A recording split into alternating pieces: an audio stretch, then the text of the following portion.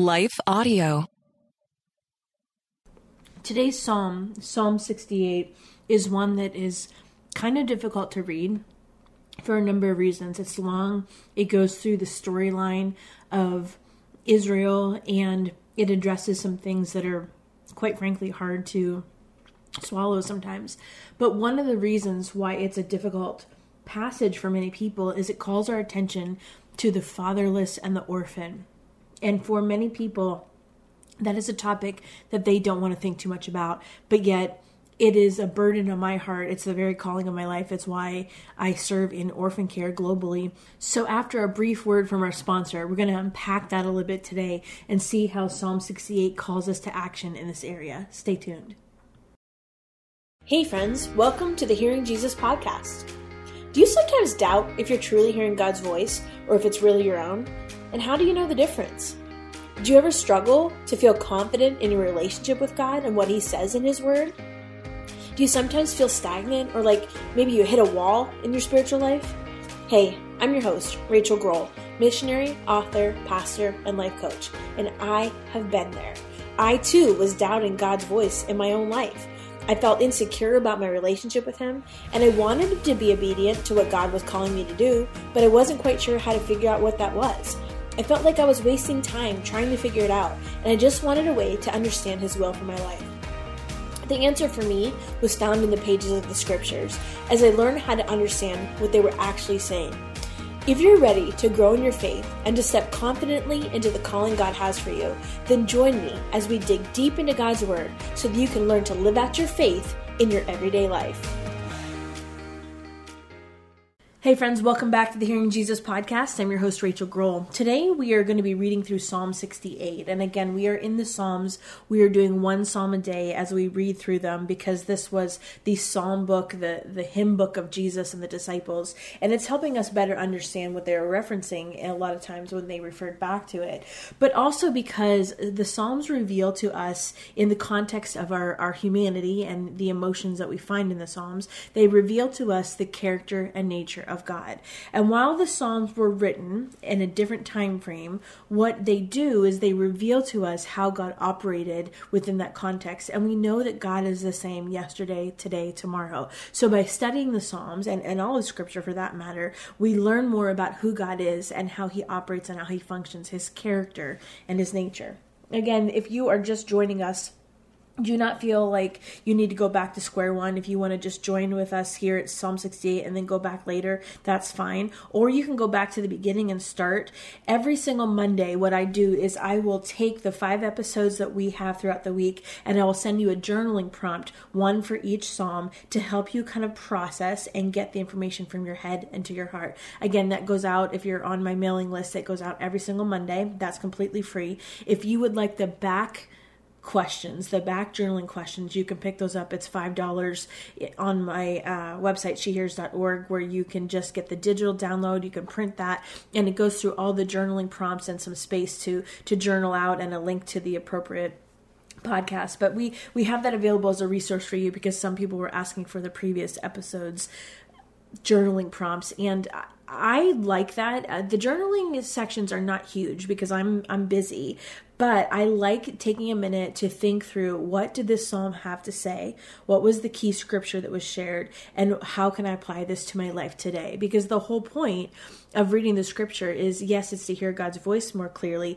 but it's also to be obedient to what it is that He's calling us to do and how we're to live our life and how we're to pursue righteousness in our daily life. So it's a little bit of a long psalm today, Psalm 68, so I'm going to go ahead and get in. If you have questions on any of that stuff, just reach out. May God arise, may His enemies be scattered, may His foes flee before Him. As smoke is blown away by the wind, may you blow them away as wax melts before the fire. May the wicked perish before God, but may the righteous be glad and rejoice before God. May they be happy and joyful. Sing to God, sing praise to His name, extol Him who rides on the clouds. His name is the Lord, and rejoice before Him. A father to the fatherless, a defender of widows, is God in His holy dwelling. God sets the lonely in families. He leads forth the prisoners with singing, but the rebellious live in a sun-scorched land. When you went out before your people, O God, when you marched through the wasteland, the earth shook, the heavens poured down rain. Before God, the one of Sinai, before God, the God of Israel, you gave abundant showers, O God. You refreshed your weary inheritance. Your people settled in it, and from your bounty, O God, you provided for the poor. The Lord announced the word, and great was the company of those who proclaimed it. Kings and armies flee in haste. In the camps men divide the plunder. Even while you sleep among the campfires, the wings of my dove are sheathed with silver, its feathers with shining gold. When the Almighty scattered the kings in the land, it was like snow fallen on Zalman. The mountains of Bashan are majestic mountains. Rugged are the mountains of Bashan. Why gaze in envy, O rugged mountains, at the mountain where God chooses to reign, where the Lord himself will dwell forever? The chariots of God are tens of thousands, the thousands of thousands. The Lord has come from Sinai into his sanctuary. When you ascend on high, you led captives in your train. You received gifts from men, even from the rebellious, that you, O Lord God, might dwell there. Praise be to the Lord, to God our Savior, who daily bears our burdens. Our God is a God who saves. From the sovereign Lord comes escape from death. Surely God will crush the heads of his enemies, the hairy crowns of those who go on in their sins. The Lord says, I will bring them from Bashan. I will bring them from the depths of the sea, that you may plunge your feet in the blood of your foes, while the tongues of your dogs have their share. Your procession has come into view, O God, the procession of my God and King into the sanctuary. In front are the singers, after them are the musicians, with them are the maidens playing tambourines. Praise God in the great congregation. Praise the Lord in the assembly of Israel. There is the little tribe of Benjamin leading them. There the great throng of Judah's princes, and there the princes of Zebulun and Naphtali. Summon your power, O God. Show us your strength, O God, as you have done before. Because of your temple at Jerusalem, kings will bring you gifts. Rebuke the beast among the reeds, the herds of bulls among the calves of the nations. Humbled, may it bring bars of silver. Scatter the nations who delight in war. Envoys will come from Egypt. Cush will submit herself to God. Sing to God, O kingdoms of the earth. Sing praise to the Lord, to him who rides the ancient skies above, who thunders with mighty voice. Proclaim the power of God, whose majesty is over Israel, whose power is in the skies. You are awesome, O God, in your sanctuary. The God of Israel gives power and strength to his people. Praise be to God. So that's a long one. And a lot of it is a recollection of this history that we see of Israel. And so I'm not going to get into all of it. I think some of it is pretty self-explanatory. And it's a call to look at this whole storyline of Israel's history. We do see a couple themes rising up in Psalm 68. We see God's presence throughout Israel's history. And that helps us understand how God is present in our own history. And then how we see God walking them through this process of redemption, starting in Egypt and ending in Jerusalem. This can be a difficult psalm to get through. And I think it's easier if we look at it for what it is, as this storyline that is stretching through this condensed history, really, of Israel. And we zoom in on a couple things that are included because it helps us understand the priorities of the heart of God. This psalm, in general, does not fit any of the typical genre classifications that scholars would use. Some have called it a victory song, where they're recounting God's hand of faithfulness throughout their generations, but others just don't even apply a label to it, which is probably because it's very hard to put it in a specific genre. It's unlike some of the other psalms they're easier to pinpoint. Regardless, in this psalm, what we think is going on is it was used as part of a victory celebration when the ark was carried in a procession. And so in the opening words, they reflect Moses' prayer in Numbers when the ark was moved from one place to another. And this procession is describing David's procession that brought the ark from the house of Obed-Edom to Jerusalem. And that was an opportunity for a lot of rejoicing. You can read about that in 2 Samuel chapter 6. And so we're seeing this thread of redemption woven throughout Israel's history. And as we're going through it, there's a couple things I want to pinpoint and point out to you, because if you're you're reading it through the history of Israel, you might read through it quickly and you might overlook a couple things. So we're actually going to take a break right now and have a word from our sponsor. And when we come back, we're going to dive into what some of those things are. Stay tuned.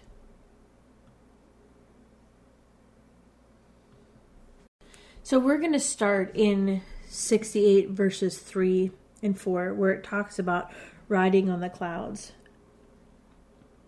Let's see. May the righteous be glad and rejoice before God. May they be happy and joyful. Sing to God, sing praise to his name, extol him who rides on the clouds. His name is the Lord, and rejoice before him. That may seem pretty straightforward when we read it, but because we are reading an English translation and we're not reading this in the original Hebrew translation, there's a couple things that we miss when we read it this way. There are actually 4 verbs in this verse that are reinforcing this idea of rejoicing. So the verbs are translated as being glad, as rejoice, being happy, and then another word for a different word that also means rejoice. And then there are 3 verbs that are talking about singing. So it's sing and praise, raise your voice.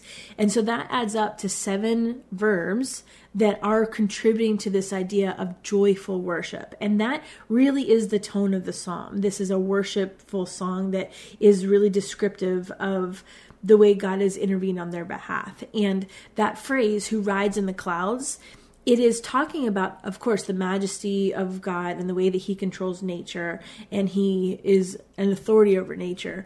But the word that is used there is actually a shortened form of the divine name Yahweh, and it's just Yah. And so that's what appears here, which it is a couple different places also. In Psalm 150 and in Exodus 15 it's used. But it's interesting because that is the verb that is attached to the word hallelujah. That Yah, I don't know if you knew that. I did not know that prior to studying the psalm. But that word Yah is this shortened form of Yahweh. So when we say hallelujah, that's the same word root that's used there. That, I think, is important, the whole riding on the clouds, because it is presenting Yahweh, Yah, as the one who is in control over nature. And that may seem like, of course, that's how it's written to us. We may not question that. But in that culture, when it was written, that was something that the other surrounding countries and people groups would attribute to Baal and a couple other of the gods that they worshipped outside of Israel. And so Baal would have regularly been referred to as the rider of the clouds. So again, this is David, as he often does. He is establishing Yahweh as the one that has universal control over not just the nations, but also over nature. So I thought that was important to point out. Verse 5 and verse 6 is where I want to spend a little bit of time today to draw your attention to. Verse 5, a father to the fatherless, a defender of widows, is God in his holy dwelling. God sets the lonely in families. He leads forth the prisoners with singing, but the rebellious live in a sun-scorched land. A father to the fatherless and a defender of widows. This is essentially talking about how God is a father to those that do not have a father.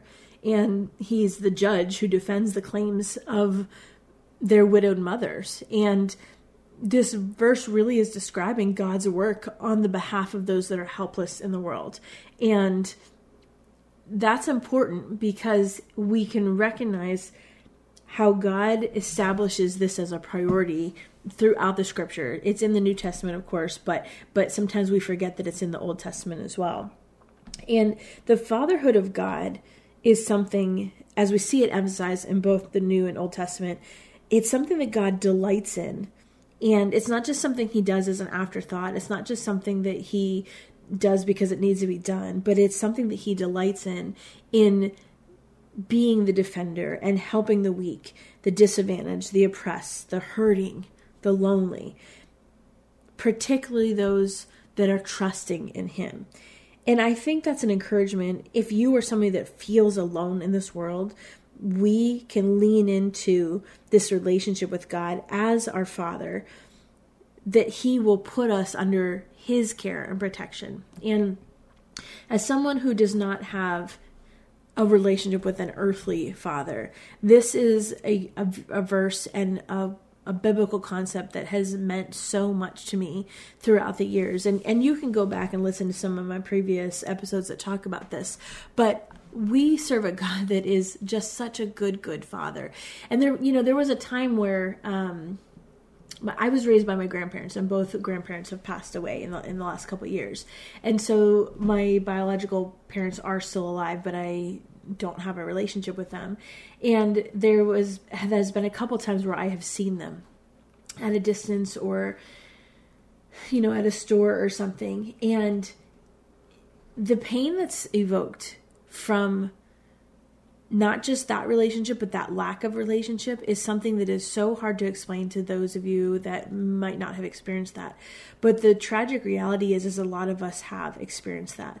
And that is a very real emotion that carries the weight of, childhood trauma. And the enemy would love nothing more than to keep you bound in the emotions that come along with a situation like that. And I want to be the one to tell you, and I'm not going to take the time to go through all those stories. I've talked about it on the podcast before. You can listen to some previous episodes.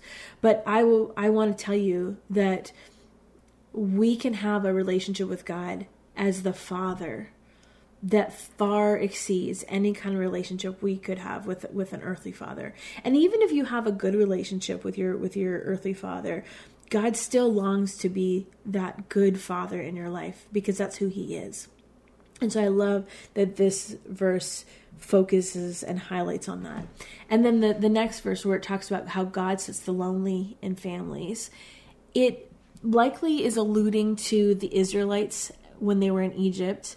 And that word families, it literally means at home. So it is probably referring to Canaan, as it's talking about them being in, their promised land, the home. But what we see in this psalm is that Yahweh is this compassionate Father God who wants to make sure that the orphans, the widows, the stranger, you might see it translated in your Bible as lonely or desolate, but the noun there, the way it originally was written was stranger. He wants to make sure that all of them were cared for as if they were members of an Israelite clan. And that's where things like conversations around diversity and equity inclusion, to me, that is evidence that there's a care and compassion for all people, regardless of circumstances, regardless of a location, regardless of background, because God cares about all people, even the people that many in today's society would say that are maybe the more marginalized of society. We see God consistently caring for those individuals. And so we have this call. There's this biblical call for us to step into that same space as well. In verse 6, there's something else that I wanted to touch on. It says, God sets the lonely in families. He leads forth the prisoners with singing, but the rebellious live in a sun-scorched land. This idea of freeing prisoners, we see in the New Testament, it talks about how Jesus will set the captives free. But this idea of freeing prisoners in the ancient Near East, the freeing of prisoners were usually from a debtor's prison, and it was an act of justice that usually happened within the first or the second year of the new king taking over the throne. And then it would periodically happen after that, but that initial freedom year, that would have been called the Jubilee, and it happened in a couple different ancient contexts in the same way. But that's important because, again, it's a foundational aspect of who God is. He is one that sets the captives free. He frees prisoners. Now, I don't know if there are some that are in an actual literal prison or have experienced that. But many of us that have not experienced that have experienced what it feels like to be imprisoned, whether it's by sin or addiction or circumstances. And I love this aspect that we learn about God's nature, that he is in the business of freeing prisoners. There was a number of years ago an opportunity that I had to go and travel, and I was in East Africa at the time. And in the country that I was working in at the time, we had the opportunity to go visit a women's prison. And in that country, this is heart-wrenching. In that country, when a mother goes to jail, all of her children go with them. All of the children go to jail. So when we went to the prison, the women's prison, there was more babies in there than there was women, because each woman typically had more than one child. Sometimes they'd have 4, 5, 6, 8, 10. And these women, when they would go, their babies would go with them. So while there is this one side of me that was like, man, I'm so glad that these babies don't have to grow up without their moms, you have these innocent children that are in prison. Think about that for a minute. There are places in this world currently, and that's not uncommon in third world situations. I've seen that in other countries since then, that children, innocent children, are imprisoned because of the sins of their parent. Now, to take that one step further, most of the time those women were in prison not for their own sins, but for the sins of either their father or their husbands. And so in the country that I was in, there was a permit that was needed to sell in the market. Now you have to remember, these are third world country situations where they're financially desperate. And to sell in the market, it was the equivalent, the license was equivalent of about $8 American at the time. But $8 American, when you are in a country where a good wage would be considered like $1 a day, is a pretty fairly typical good wage in those countries. That was 8 days worth of wages. But how are you supposed to amass 8 days worth of wages when you don't have a permit to sell in the market extra? Because remember, they live hand to mouth. So they would use those wages to buy food for the day just to survive. And so how are you supposed to save up all this extra if you're not able to sell in the market? And so what would happen, what still happens, is they would go and they would risk it, and they would take their chances and they would sell in the market. Well, if they got caught, which of course these governments do crack down on things like that, if they were caught, the husband, if he were to go to jail, then guess what? There's no finances because they don't have the opportunity to make any money. So instead of them going to jail, they would send their wives instead, or their daughters. And so what would happen is these women who were completely innocent and all of their children who were completely innocent would be in these jails. And so we would go into these jails, and there was one jail where it was completely packed full of women and children, and it was like less than $200 to get them all out. And so we paid the $200 and we paid their debts off. And then we also paid for them to get their business license for the market so it wouldn't happen again. And there's lots of other programs and things we've done since then. But to me, that's what I think of when I think of the release of prisoners. It's not, sometimes we hear things like, oh, well, if God is just, why would he want to set free the prisoners? These are people that are imprisoned, sometimes against their will, sometimes despite their innocence. And so we serve a God that is just and is fair and fights on behalf of the innocent. And that image, that picture, that experience is just burned into me when I think about this passage. That's all I can see is these babies that were literally in prison for the sins of the father or sometimes even the grandfather if the daughter went. So we have to recognize that God cares about those situations. And if God cares about those situations, that's a call for us to care about those situations. The rest of this, as you go through, is pretty self-explanatory, and there are things that we've already talked about in previous episodes, like the bulls of Bashan, or the mountains of Bashan, and the beasts. And you can go back and listen to previous episodes that talk more in detail if you want notes about those. But I think what I want to leave with you, and the focus I want to leave for today, is that currently there are 147 million orphans in this world. I don't even know the statistics of children, innocent children and women that are in jail across this world. I wouldn't even know how to articulate or find the data on that. In my experience, it's a lot. It's a lot. And so what are you doing about it? What is your church doing about it? How does that hit you? Is there even a thought in your mind or your heart about that? And this is something that God cares deeply about. We see it throughout the pages of Scripture. Not only is it consistent with his nature, but he specifically talks about it. And so the challenge is for you to think about it and for you to talk about it. And, there have been times where I have talked about this. I work in 5 countries. All of them, I do global orphan care, and so I oversee teams in 5 countries in the area of spiritual care. And that's specifically what we do, is we care for orphans, some of the children that are in some of these very vulnerable positions across the globe. And sometimes when I talk to people about this, they'll say, well, I don't know why a good God would allow such a thing. And the reality is God has already provided. God has already provided the way out for that. Number 1, he's called his people to do something about it. And number 2, I firmly believe and I know that if the church tithed the way that God teaches us to tithe in Scripture, there would be more than enough money to take care of 147 million orphans and all of the women and children in jails innocently. The reality is the church does not care about it as much as they should, and it's not a priority for them. I am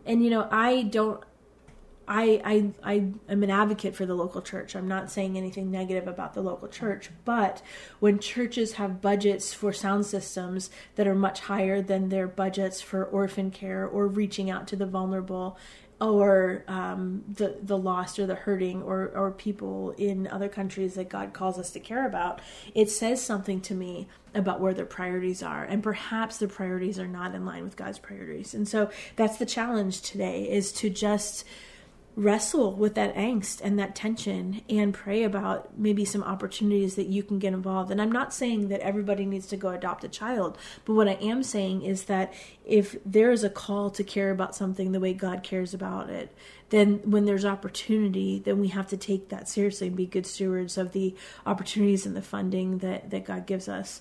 So I'm going to go ahead and I'm going to read Psalm 68 again, starting in verse 1. And it's long, so just hang in there with me.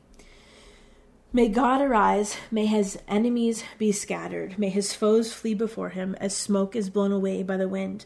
May you blow them away as wax melts before the fire. May the wicked perish before God, but may the righteous be glad and rejoice before God. May they be happy and joyful. Sing to God, sing praise to his name, extol him who rides on the clouds. His name is the Lord, and rejoice before him. A father to the fatherless, a defender of widows, is God in his holy dwelling. God sets the lonely in families. He leads forth the prisoners with singing, but the rebellious live in a sun-scorched land. When you were out before your people, O God, when you marched through the wasteland, the earth shook, the heavens poured down rain, before God, the one of Sinai, before God, the God of Israel. You gave abundant showers, O God. You refreshed the weary inheritance. Your people settled in it, and from your bounty, O God, you provided for the poor. The Lord announced the word, and great was the company of those who proclaimed it. Kings and armies flee in haste, in the camps men divide the plunder. Even while you sleep from the campfires, the wings of my dove are sheathed with silver, its feathers with shining gold. When the Almighty scattered the kings in the land, it was like snow fallen on Zalman. The mountains of Bashan are majestic mountains. Rugged are the mountains of Bashan. Why gaze in envy, O rugged mountains, at the mountain where God chooses to reign, where the Lord himself will dwell forever? The chariots of God are tens of thousands and thousands and thousands. The Lord has come from Sinai into his sanctuary. When you ascended on high, you led captives in your train. You received gifts from men, even from the rebellious, that you, the Lord God, might dwell there. Praise be to the Lord, to God our Savior, who daily bears our burdens. Our God is a God who saves. From the sovereign Lord comes escape from death. Surely God will crush the heads of his enemies, the hairy crowns of those who go on in their sins. The Lord says, I will bring them from Bashan. I will bring them from the depths of the sea, that you may plunge your feet in the blood of your foes, while the tongues of your dogs have their share. Your procession has come into view, O God, the procession of my God and King into the sanctuary. In front are the singers, after them the musicians, with them are the maidens playing tambourines. Praise God in the great congregation, praise the Lord in the assembly of Israel. There is the little tribe of Benjamin leading them, there the great throng of Judah's princes, and there the princes of Zebulun and of Naphtali.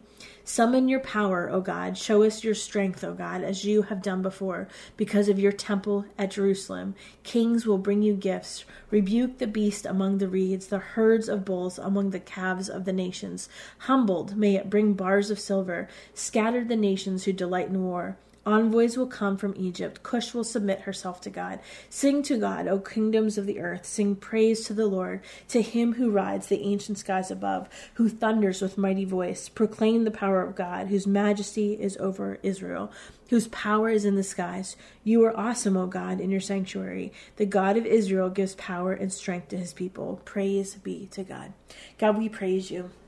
We praise you in the congregation. We praise you as the Lord of the assembly. We praise you as the Lord of our lives. Lord God, I pray that you would burden our hearts for the things that burden yours. God, that you would help us to recognize how you are the father to the fatherless, the defender of widows, and that you call us to step into those opportunities that we can to speak and fight for their behalf.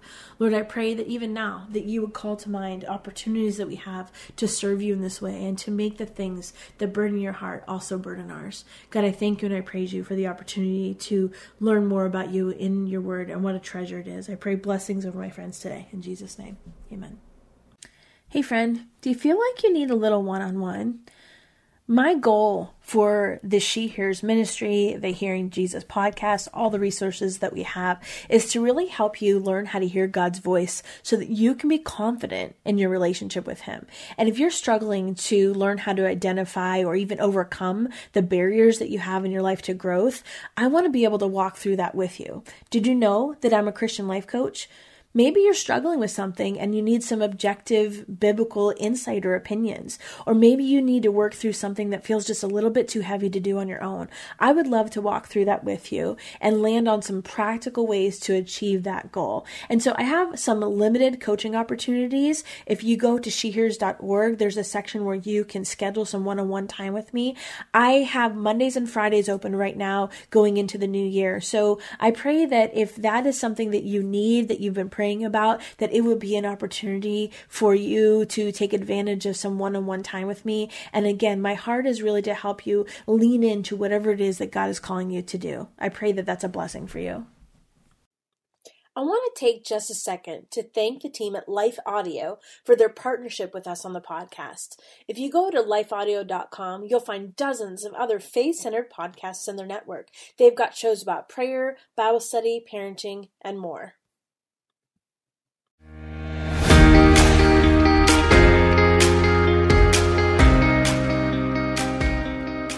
Hey friends, if this podcast helped encourage, empower, or equip you for God's call in your life, I would love it if you would head over to Apple Podcasts and leave me a review. That's the #1 way you can support my show. You can also join our free Facebook community or Instagram page where I share inspirational tips, resources, and prayer throughout the week. Hey, I want you to know I'm praying for you this week. Know that you are loved, you are cherished, and you are His.